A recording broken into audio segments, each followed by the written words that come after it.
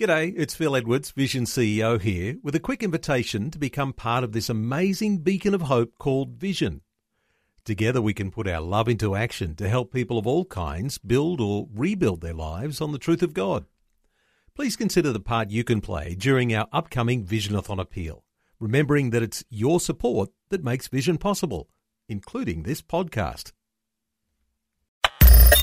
Audio on demand from Vision Christian Media. Foundations. When you take a scripture out of its context and you pull it out of the whole Bible, you can come up with a really wrong impression. That's why it's so important to know his names, because you've got to have all those names that you put together to get a much broader, more accurate picture of who he is. Foundations. Understanding the Jewish foundations of our Christian faith. With Robbo Robinson and Mandy Warby. We've been learning about the names that God uses to reveal different facets of his nature, character and attributes, and it's been an extensive list, but we're not really scratching the surface when it comes to not at all. Understanding this. But we're going to be looking at another one in this program, looking at the name Yahweh Tsidkenu. That's right. Say that again. Tsidkenu. Did I get that right? It's really Tsidkenu, yeah. Because it's TS, which is a bit of an unusual spelling, isn't it? Yeah, the very first letter of it is the Hebrew letter Tsadi, and it's kind of like a T and an S together, so it's not something we're familiar. We don't have the Ts in our we don't have that either. So it's a bit of a learning curve for us. Yeah, so many amazing names we've been learning about that give us just a glimpse really into all the different facets that make up the nature and character of God. And he's not just one, he's all of them. It's kind of like when you take a scripture out of its context and you pull it out of the whole Bible, you can come up with a really wrong impression. You've got to have the whole Bible from start to finish. That's why it's so important to know his names, because you've got to have all those names that you put together to get a much broader, more accurate picture of who he is. And so, yes, in this program, we're going to look at the name Yahweh or Yehovah Tsidkenu. Now, it's only mentioned a couple of times in the Bible, both in Jeremiah, but one of those is in Jeremiah 23, verses 5 and 6. Behold, the days are coming, declares the Lord, when I'll raise up for David a righteous branch, and he'll reign as king and act wisely and do justice and righteousness in the land. In his days, Judah will be saved, and Israel will dwell securely, and this is his name by which he'll be called, the Lord our righteousness. And then just a few chapters later in Jeremiah 33, it says, in those days and at that time I'll cause a righteous branch of David to spring forth, and he shall execute justice and righteousness on the earth. In those days Judah will be saved, and Jerusalem will dwell in safety. And this is the name by which she will be called, the Lord our righteousness. It's a fantastic name. So this name means the Lord or God our righteousness. Now the word Tsidkenu, it comes from the word tzedek, and it means to be stiff or to be straight or righteous. In other words, it's straight, it's not bending or it's not compromising. Now, we've mentioned this person before from the Bible, the name of Melchizedek or Melchizedek. And his name means king of righteousness. It's made up of two words, melech, which is king in Hebrew, and tzedek, which means righteous. So he is the king of righteousness. And many scholars believe, as we've mentioned this before, that Melchizedek was actually a pre-incarnation of Jesus Christ, who himself is the king of righteousness. Okay. Now the word righteousness or tzedek, it can seem to be rather unbending or almost compassionless. So it's really, really, really important that we understand this name, because you might come away thinking that this name, this King of Righteousness, shows no compassion or is a little bit heartless, that doesn't have any sort of understanding towards what people go through. Okay, tzedek, righteousness, means stiff, to be straight, unbending. But let's have a look at it. Justice and righteousness. If justice bends, it becomes unjust. Yeah, that's right, yeah. And a righteousness in government or in the person of a judge or a ruler or a king, as in, say, the Davidic kingdom or the Messiah, if a king does not uphold righteousness, he becomes corrupt.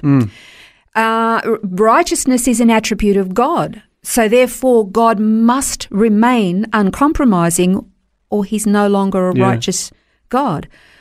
Truthfulness. If you bend truthfulness, it becomes a lie. If something is ethically right and you bend that, it becomes unethical. So what do we expect from our human government, human judges and justice and the justice system? We expect them to not compromise on the law. We expect them to be righteous, not to give in to bribery, not bending things because they can or have the power to do that. We actually expect our judicial system, our leaders, our politicians, all leaders, no matter what role they have, we expect them to be just and to do things the right way. Otherwise, we go, they're corrupt. It's like when you hear stories of a rape victim and the rapist, he kind of gets a slap on the wrist or a sentence that's negligible. Or you hear of somebody who's been murdered and they get off on a technicality, the murderer, and you kind of think, that's unjust. We get so upset when that happens. We think it's wrong. We expect justice to be done. That's what we expect from our human government.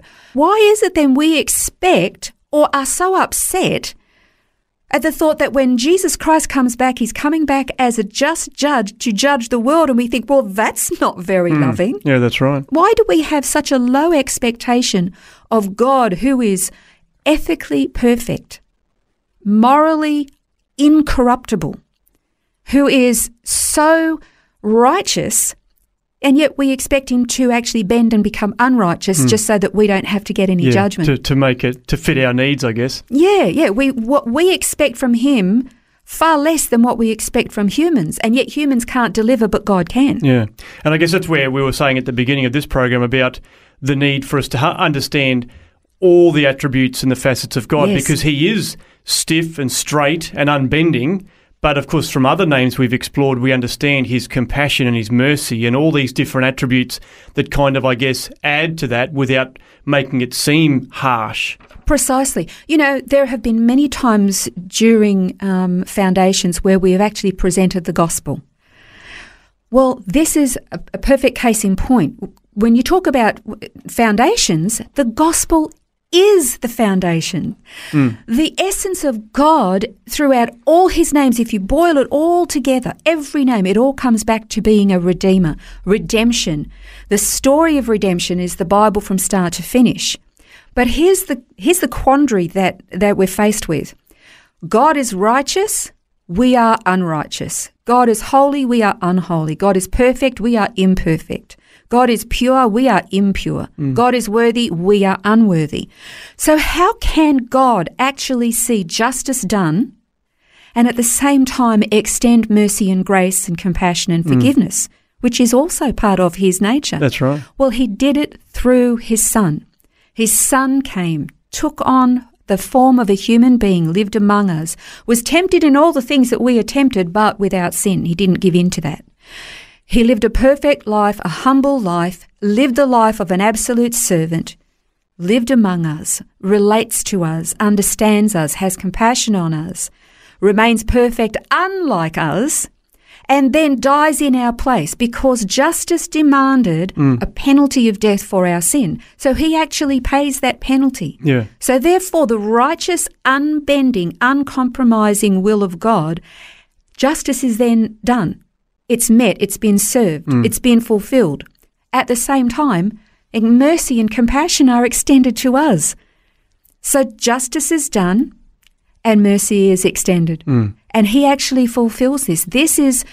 I think it was Martin Luther actually called this the great exchange. Yeah. Whereas God, who is absolutely righteous, gives us his righteousness and he takes our unrighteousness upon himself and crucifies it. Yeah. Pays the penalty for it. He paid the price that we could never pay. Yeah. By coming and dying on the cross. Absolutely. I mean, every single name all boils back or points back to the gospel.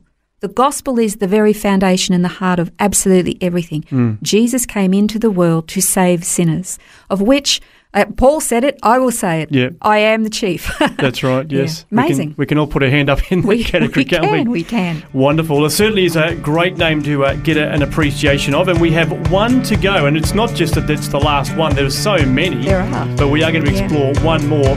In the next program, I'm going to be looking at the name Yahweh Shammah. This has been Foundations, a look at the Jewish foundations of our Christian faith. For study notes, resources and more, see vision.org.au/foundations. Thanks for taking time to listen to this audio on demand from Vision Christian Media. To find out more about us, go to vision.org.au.